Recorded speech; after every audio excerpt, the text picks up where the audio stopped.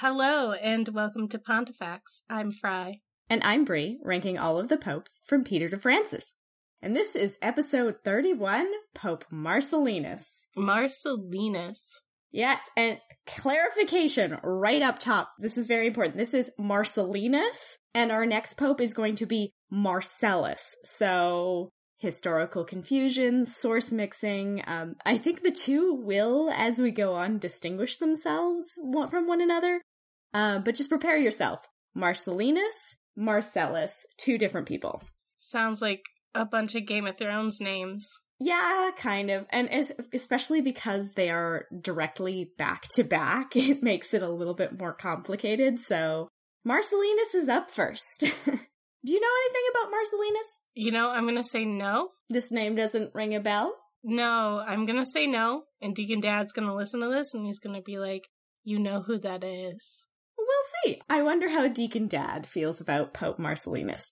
Let's get into it and then we'll find out why. So, early life. What do we know about Marcellinus' early life? He was born in Rome, his father's name was Projectus, and that's it. What is he projecting? They don't even tell us, which is disappointing. I mean, we will have some popes and some figures that we'll talk about where we'll actually know what their fathers do for a living.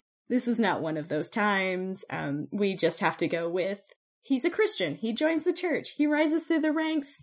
That's all we have. All right. Starting off very, very strong, Marcellinus. You said this was going to be different, and all I'm getting is the usual junk. Yeah, no, it's coming. So, Marcellinus becomes pope on June 30th of 296, only shortly after the death of Pope Caius. And remember, even though there was some discussion about Caius being a martyr, he was pope during a time when Emperor Diocletian was okay and a little chill about Christians, allowing them to exist freely, so we don't think that's likely. We think that it was a pretty good time for Christians under Caius, and this is the environment in which Marcellinus is becoming pope. So he's going to have a time of relative peace where church membership can grow and rebuild and heal from previous brutal persecutions for a couple of years, and that's it. I mean, at least he gets a couple of years. And then Diocletian is going to slide down the slippery slope into full-on persecution. So we're just going to briefly mention here that one of the reasons that Diocletian didn't really care much about the Christians until 302 was because Diocletian mostly lived in Antioch at the time, where Christians aren't as prevalent as they are in Rome. And of course, he was also more focused on the current annoying incendiary cult causing trouble, the Manichaeans that we talked about. Manny and friends. But just to be clear, this doesn't mean that Christians are entirely off the hook, because in 302, Diocletian has a deacon's tongue removed because he disrupted an official state sacrifice. This deacon, Romanus of Caesarea, would be martyred the following year as well, so he's turning his attention back to the Christians now. But more important than just annoying people interrupting state services is the influence of one of Diocletian's Caesar called Galerius. Now, because we are not necessarily a Roman history podcast, this may not be known to all of our listeners. So Caesar is basically the junior role of emperor. At the time of the Roman Empire, they wouldn't have called the emperor. They called them Augustus. And so the Caesar is like the junior emperor that will become the Augustus in time. And at this time in history, we're also looking at a time called the Tetrarchy because after Diocletian becomes emperor, he sets up a co-emperor, so two Augustuses. His co-emperor is Maximian, and two Caesars, Galerius and Constantius, because he believed that 4 emperors is what it would take for the empire to run efficiently. So we have 2 Augusti and 2 Caesars, and the one who we really need to pay attention to is Galerius. For whatever reason, Galerius is the one who's influencing Diocletian, and Galerius hates Christians, hates them so bad as much as a person can hate a thing, like, is there anything you hate that is more than reasonable? Green peppers. Okay, you probably don't hate green peppers more than Galerius hates Christians. He hates them more than that. So, in 302, Galerius persuades Diocletian to purge Christian soldiers from the army and to increase pressure against the Christians in the empire. Allegedly, after he receives advice from the Oracle of Apollo at Didyma, Diocletian takes this to the next step and begins to confiscate Christian property. And then Diocletian's palace catches fire. Oh no. Twice. And Galerius convinces Diocletian that it must have been the Christians who are conspiring for revenge against the new acts of suppression. Oh, okay. Some historians go so far as to think that maybe even Galerius started the fire just so he could blame it on the Christians. So, yeah, at this point, it is game on against the Christians. Diocletian orders the razing of a brand new church in Nicomedia, which is modern-day Turkey, and starts to destroy not only church property, but as much Christian doctrine, liturgy, and books as they are able to confiscate as well. Oh, this is where, you had mentioned a couple popes ago that just all gone. Yeah, when we look back and we go, oh no, we have a lack of sources in the early church, it's probably Diocletian and Galerius' fault.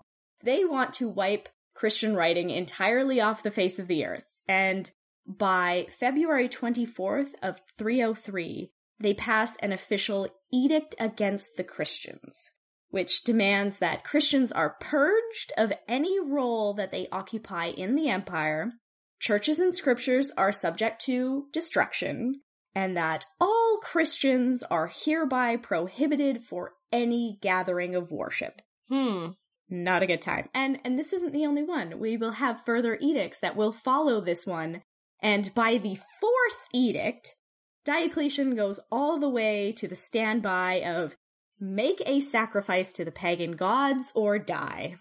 And by the way, this is started over entirely from scratch, so if you're somehow still alive after the first round, or you had been a lapsi who had done this, or you were a libellatici who bribed your ways to papers, you're now expected to do it all over again. A previous certificate grants you nothing. This is from scratch, do it again. And this is going to be the most severe persecution that we are going to see in the history of the early church.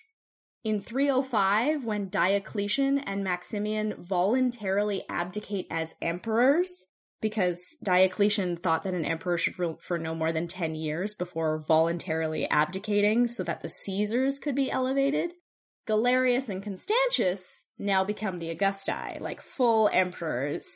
And it gets worse. The Liber Pontificalis tells us that within 30 days of this switch over to Augusti, 17,000 Christians were martyred because of the new edicts of persecution. Oh, dang. That is so many. And yes, I will say, it's from the Liber Pontificalis. This number is not replicated in any other source, but if it's even a little accurate, it gives us a huge scope of how awful and intense this persecution is. This is a bad time now, and we've gotten a little bit ahead of ourselves here because we haven't talked about Pope Marcellinus yet. But this is a massive, massive persecution, and he's going to come up against this persecution, and we know how that goes. Bad. So bad. I mean, remember Fabian? Poor burp man. It sounded like you said burp. Burb. I know you didn't say burp. Poor burp man. I mean, that's a title we could say for a future pope. What happens next, according to the Liber Pontificalis, which has sourced this from the Lost Acts of Marcellinus, also called the Passio of Marcellinus, is that in the second year of persecutions, Marcellinus is called up, and we have a quote. He was hailed to sacrifice that he might offer incense to the pagan gods. And he did it. Oh. The Pope has apostatized. Oh. He has literally committed the sacrifice to the pagan gods. That's number one. Mm-hmm. He has been taken prisoner, threatened with death, and saves his life like all the other lapsi, and does what the Empire wants. And holy crap, is this ever a problem? We have never been in this situation before. No. What's his endgame? Well, to be alive? I mean, but come on. He is the Pope, and he has renounced Christianity. We have had popes abdicate.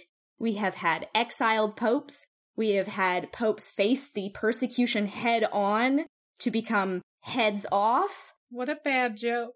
Why would you do that to me? I had to slip it in there and see if you'd notice. Why would you say those words to me? Well, it's true, isn't it? It is. We have never been in a position where the absolute head of the church has been the one to renounce the religion in an act of idolatry before. I don't know how to feel. I know. This is, like, fructus prohibitum has its moment. I'm excited by this. It's not even, like, a fun one. It's like, yeah, cool, you're not dead. Still adultery. Idolatry. There, that's the word. Idolatry. I can't get it out of my mouth. It wants to be adultery, and that's wrong. Well, I mean, he would get scandal points for that, but would he get as much as renouncing the Christian faith? Probably not. Ooh, yes. So, this story is sourced to us from a number of places beyond the Liber Pontificalis and the Acts of Marcellinus. Oh, so, like, not just some made-up story. Well, we're gonna cover this in detail and give Marcellinus his due, but first we need to look at where it's recorded, because it is recorded in Petilianus, who is the Donatist bishop of Constantine in Algeria in the early 400s, and his account shows that Marcellinus and 3 of his priests, Marcellus, Melchiades, and Sylvester, had given up the holy books of the church to the pagans and offered incense to the false gods. Marcellus did it too? Those 3 priests I just listed are 3 of our next 4 popes. Boys! Yeah, bad time. And also, you might notice there that it said that they also gave the holy books of the church to the pagans. So they're not just renouncing their religion. They're like, here, have these to destroy. They're making your job harder. This is where we're at. But there is a pretty glaring problem with this source. And this is that Petilianus is a Donatist bishop. Donatism is a schism that we're going to deal with later in the African episcopate, and they are going to have absolutely no reason to accurately account for the actions of a pope. Oh, okay. Today, historians see this source as being extremely unreliable and the product of rumors that had circulated throughout Africa after the inception of the Donatist schism, but that rumors had no evidence to back them up. Even though this story persists for centuries and will show up in Rome, we have to be skeptical. All right. In fact, St. Augustine, one of the most important theologians and church historians of the entire church, let alone this time period, and a prominent anti-Donatist as well, wrote directly against Petilianus' account, and in a document literally called Against Petilian. And he disputes the whole of this apostasy story. He says, "For now you go on to make mention of the bishops whom you are wont to accuse of having delivered up the sacred books, concerning whom we on our part are wont to answer, either you fail in your proof and so it concerns no one at all, or you succeed and then it still has no concern with us. For they have borne their own burden, whether it be good or bad, and we indeed believe that it was good. But of whatever character it was, yet it was their own, just as your bad men have borne their own burden, and neither you theirs nor they yours." So he's coming down hard and saying, like, look, you guys have absolutely no proof. You are all being horrible, horrible, heretical schismatics. Get out of here. Don't talk about our popes. He also produces documents from the time of the alleged apostasy, which are acts of confiscation of church buildings and property. And at that time, it records only 2 deacons of the church having had actually apostatized at the time, so there's no record of the pope or bishops doing this, just these 2 deacons called Straton and Cassius. So this is evidence in favor that maybe this did not happen for Marcellinus. But for a moment, we're going to set Augustine aside and look at the evidence that is given in support of the apostasy story, and kind of cover what allegedly happened after Marcellinus became a lapsai, because like you said, what is your end game here? The first thing that we need to deal with in this is the Council of Sinuessa, which produced a series of documents by 300 bishops who were convened to deal with Marcellinus's apostasy and idolatry. Oh, man. Yeah. You had to call 300 people. They're just like, I don't know what to do. The Pope, he has messed up. According to the documents of this council, Pope Marcellinus denied having lapsed for 2 days. Like, he's like, I don't know what you're talking about. I didn't do that. Were you drunk? Well, would that be a better excuse? I don't, at least, like, maybe he blacked out? Yeah, maybe. Like, I don't know. Well, he's denying it for 2 days once he sobers up. But on the third day of the council, he breaks down and he admits it and submits himself to the will of the council. However, the council refused to try him or pass a sentence on him on the grounds of prima sedes e nemini indicator, or the first see is judged by none. No. Yeah, so the Pope, as the first see of the whole of the Catholic Church, therefore could not be judged by his subordinates as being guilty of anything. And then Diocletian finds out about the council and has the Pope and the bishops who attend executed. Seems pretty cut and dry, right? This is pretty solid evidence that we have that, you know, there's a council, there is documents. He admitted it. Oh boy, things are going terribly. Except that this council never actually existed and the whole thing is a fake. All of these documents came from the beginning of the 6th century. They're a forgery that just sort of suddenly appears during the dispute. Is it some AU fanfiction? Yes. Let's say that, yes. It kind of shows up just really conveniently, suddenly appears out of nowhere. During a dispute between a future pope and an anti-pope. Ooh. This is Symmachus and Laurentius, so... I hate those names. Oh yeah, you're gonna love some of the names we're coming up to in the next little bit. Oh goodness, are you ever. So, whoever had these documents forged clearly took the old rumor of Marcellinus's apostasy and twisted it to be used for their own purposes, for this critical line of the first see is judged by none. And they're using this to bolster the Pope against the claims of the anti-Pope. So, oh, how convenient, we found this document from an early Pope Council where they said that the first see cannot be judged by anyone. What are you doing, anti-Pope man? And that's exactly why these documents were created. And it just was very, very convenient. So the Council of Sinuessa never happened. And let's be clear about this. If Marcellinus did apostatize, there would have been some council to deal with him, because this would have been the scandal of the century. Oh, it would have been wild. I can't even fathom. It's literally the biggest scandal that we could possibly imagine. And it will be the biggest scandal that we'll see for a long, long time. The church historians who cover the early church would have written about this in such detail. It would have been accounted down to what he was wearing. On either side, you'd have, like, the haters, and you'd have, like, probably some little fanboy who was like, I understand where he's coming from. Yeah, you would have so much. We have none of that. Literally, what we have from Eusebius says this. It says, the persecution also affected him. That's it. Yeah. Do you think he might have more to say if he apostatized? Augustine, as we said, denies that this happened quite vehemently. And Jerome says nothing. The only other possible evidence that we could look to as a potential event that happened is that Marcellinus's name is conspicuously absent from a Roman chronograph, which was initially composed in 336. His is the only papal name from that time that is missing, and he's also missing in the Martyrologium Hieromonium and the Codex Berensis. But if this is intentional, can we even say that? Like, is it scribal error? Is it something that's been, reproduced over time and we just don't have him on there. Maybe they thought Marcellinus, Marcellus were the same person. They could have done that. Like, why is his name twice? Exactly. So he's missing on this list. But as we've said throughout all of our early sources, absence doesn't mean that we have every single piece, right? There's always something missing. There's that.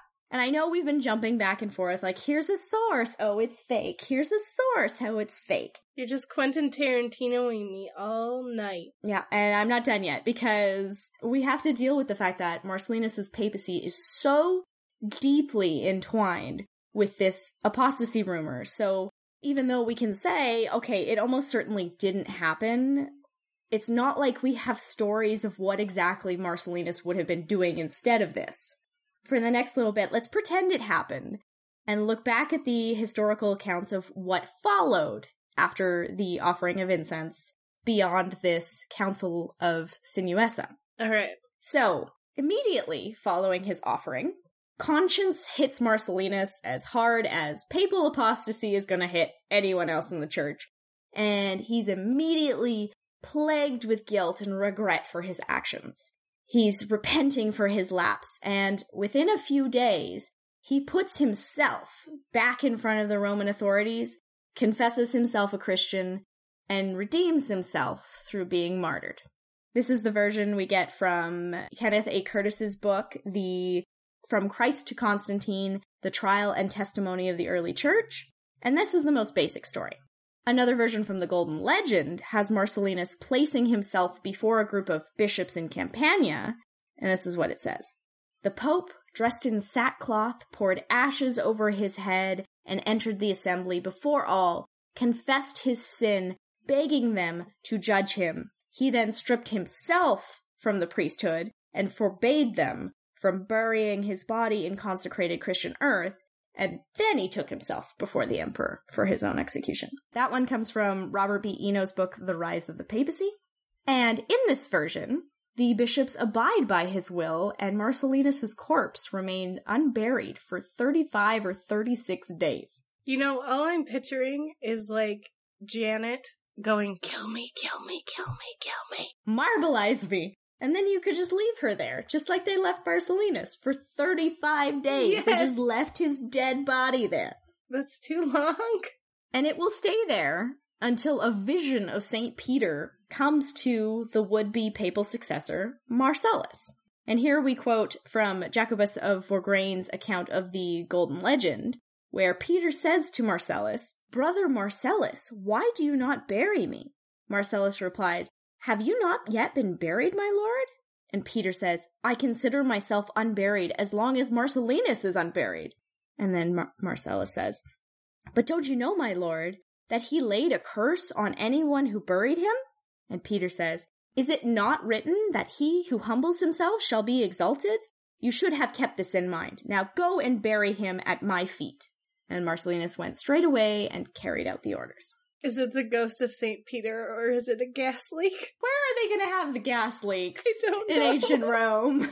Well, I mean, we know what happened at Delphi, but that's in Greece. We don't know about the toxic fumes in Rome. Are they just going and standing over Vesuvius and going, huff, huff, huff? They could be. Well, I mean, it'll give you visions of St. Peter, that's for sure. So these are the stories we have about him. So let's deal with what we can actually know by verifiable sources about Marcellinus' death. We know that he died in the second year of the Diocletian persecutions, which is 304, sometime in late March or early April. We don't know how he died. Martyrdom is a reasonable theory, but then there are also a lot of academic sources that don't shy away from saying that it's more likely to have just been natural causes. We don't have any reliable sources from a contemporary time or close enough that credit him with martyrdom, except these sources who say that, he apostatized and then felt bad about it and then died. Eusebius only says that the persecutions affected him, so, that doesn't really say death. Yeah, that doesn't really say, walked up to some Romans and asked them to murder him. And they honor martyrs. We have so many records of the popes at this time facing persecutions, facing their martyrdom. honorably and, with the glory of a crown of martyrdom. So they would say this. We even get token martyrs who didn't do anything. So the fact that it's not said is a thing. But there is also a pretty lengthy sede vacante after Marcellinus' death, before Marcellus can actually become pope. I'm talking 4 years before our next pope. That is so long, and that really leads us to understand how violent things are at this time. Bad time. And by the 7th century, his tomb does show up on pilgrimage itineraries. Site of reverence, martyrdom, he's there. It's what makes sense. It's just how it got to that point. Either way, whether he died in persecution or apostatized and then his body was left unburied, we know that he was buried. But what a f***ed up sentence. I know. But we actually know when he was buried for real, so all right. April 26th of 304 in the cemetery of Priscilla on the Via Salaria. And you notice that's not the catacombs of Calixtus? Well, you said that they weren't using that anymore. That it was full. They said it was full, and then we've seen other popes go there. But at this point, it had been confiscated by the emperor, along with most of the Christian churches. So Giovanni Battista de Rossi, the archaeologist who led the excavation of the catacombs, believes that at this time that Galerius confiscated the cemeteries, it looks like the most important areas of the catacombs, like those filled with the most notable martyrs and popes, were blocked off and filled with earth in an attempt to protect the tombs from being desecrated once they were taken away. That's one way to do it. And he believes that this was an order by Marcellinus to protect the martyrs. Make it inconvenient. He was buried in the cemetery of Priscilla on the Via Salaria, buried next to another one of the church's most notable martyrs, Crescentius, who had a much larger and more impressive tomb. And we know this because when excavations were carried out on Crescentius's very large tomb, the small burial plot of Marcellinus was dug up in the process and identified as a bonus. Oh, it was an accident. It was an accidental find. But he does get an inscription on his tomb from the future Pope Damasus that says this: "When I was a boy, your executioner made known to me thy triumphs, Marcellinus, and thine also, Peter." And this Peter is a priest who is also buried nearby. "The mad butcher gave him this commandment, that he should sever your necks in the midst of the thickets, in order that no one should be able to recognize your grave. And he told how prepared your sepulchre with eager hands. Afterwards you lay hid in a white cave, and then Lucilla was caused to know by your goodness that it pleased you rather than to lay your sacred limbs here." There's going to be a lot of these popes for the next little bit that are going to get these lovely inscriptions from Damasus because he just loved to write poetry about his dead predecessors, so. That's fine. Everyone needs to have a hobby. Exactly, and that's how we know where he is. So that is Marcellinus. Totally a journey. Did he not? Either way, we need to rate him and see how we feel about him, so. Papatum and Phallium. Okay, first things first, we have something for Papatum and Phallium that we didn't discuss in the episode because it didn't have a place, but during his papacy, Armenia became the first Christian state in the world in 301 under the leadership of King Tiridates III, the first official state with Christianity as its official religion. So that's kind of cool. That's something. Yeah. I mean, I don't know if it's his fault, the Pope's fault, but, it happened. We don't know if he had any personal influence, but this did happen under his papacy, and this is a pretty substantial moment, so it is an impact of Christianity, so we should consider that for points. We're gonna deal with the majority of the apostasy bit in Scandal, obviously. But because we're talking about the impact on Christianity and the impact on the papacy, we have to ask, what does it mean for the office of Pope to be an apostate? Does this challenge the idea of papal infallibility? Does this weaken or cheapen apostolic succession? Should it be an automatic loss of papacy? This has led to a bunch of questions. When you look at this, and look at articles written about Marcellinus, the questions you're going to find are, can a man be fallible while the office remains infallible? The church is going to have to continue to think this through and write about it and argue about it, and it's going to go on till 1234, when the decretals of Pope Gregory IX will officially confirm that any church figure guilty of apostasy loses their office immediately. And very clearly, they do not make an exception for Pope on that list. Up until 1234, they're going to debate what this story means.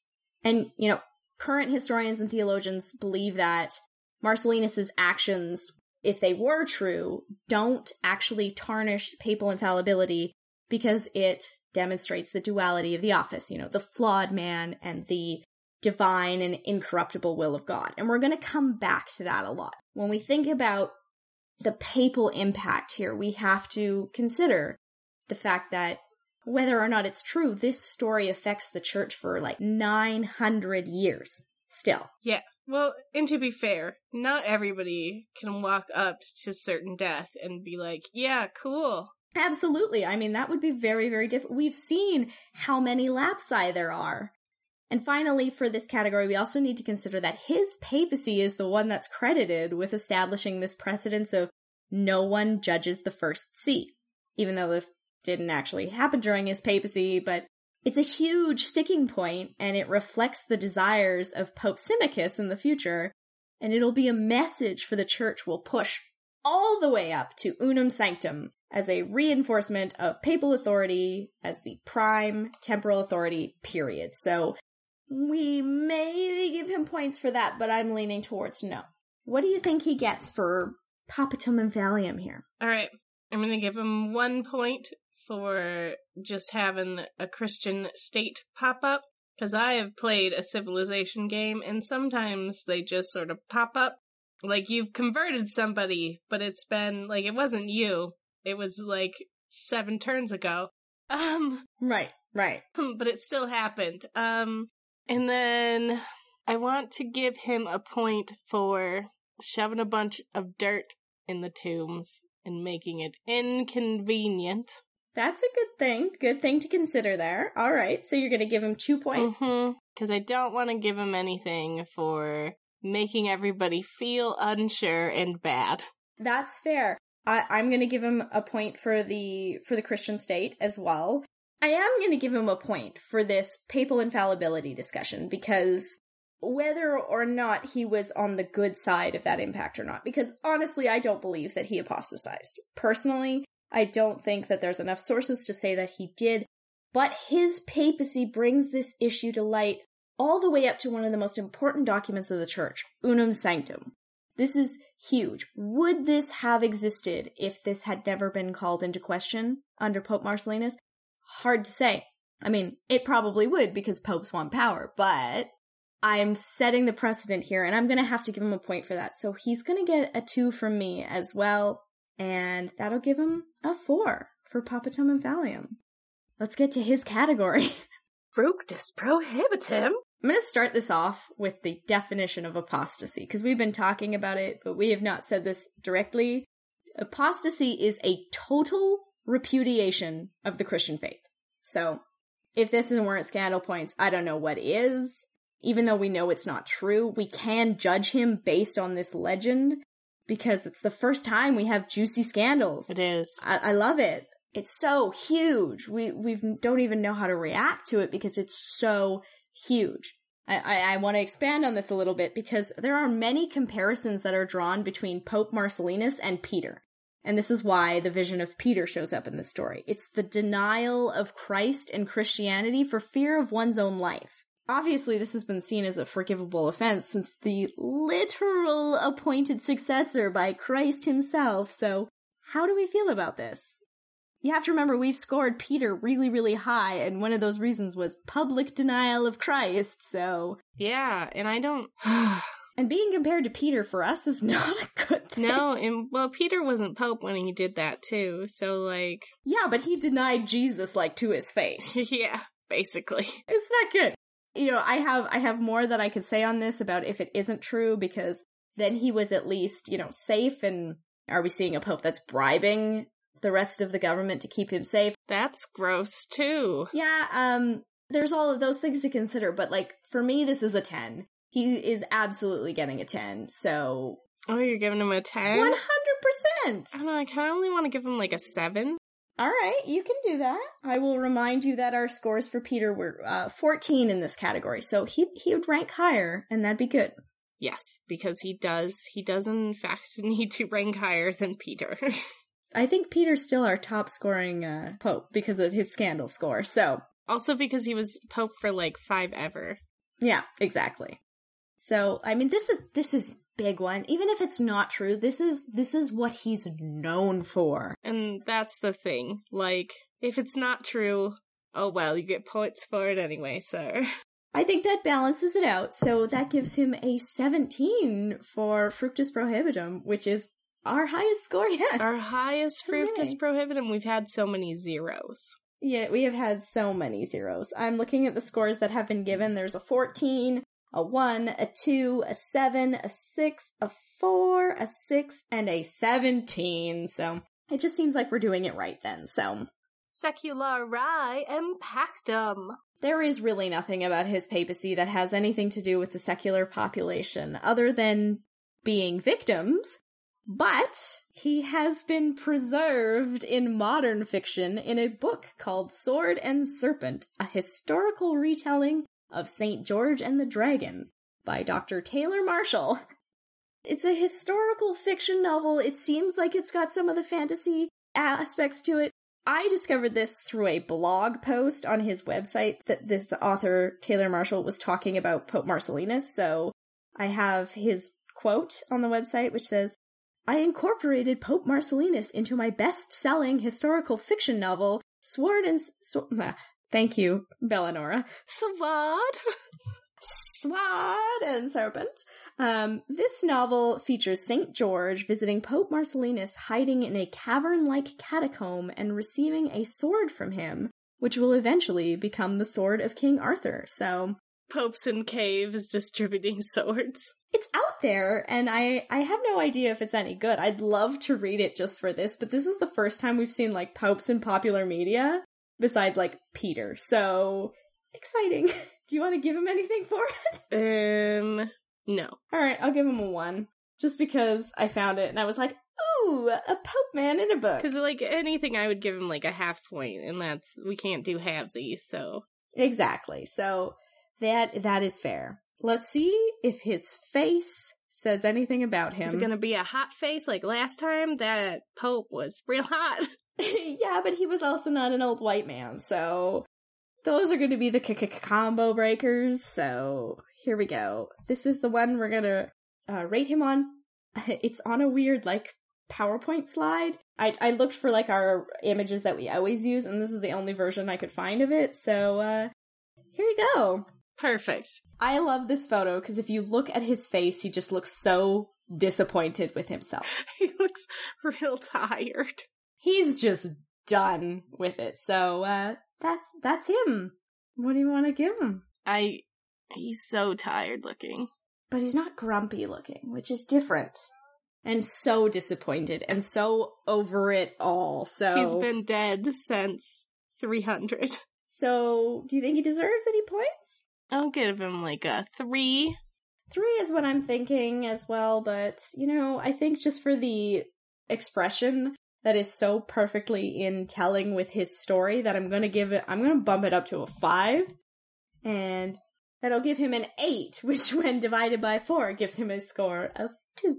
Tempus Pontificus. From June 30th of 296 to 304, which is 8 years and a score of 2. All right, everybody, it's the canon bonus round. Do-do-do-do-do. Yes, he is a saint. Despite all of this, he is a saint. He has a feast day on April 26th, mentioned in the general Roman calendar. He's honored with St. Cletus, not Anacletus.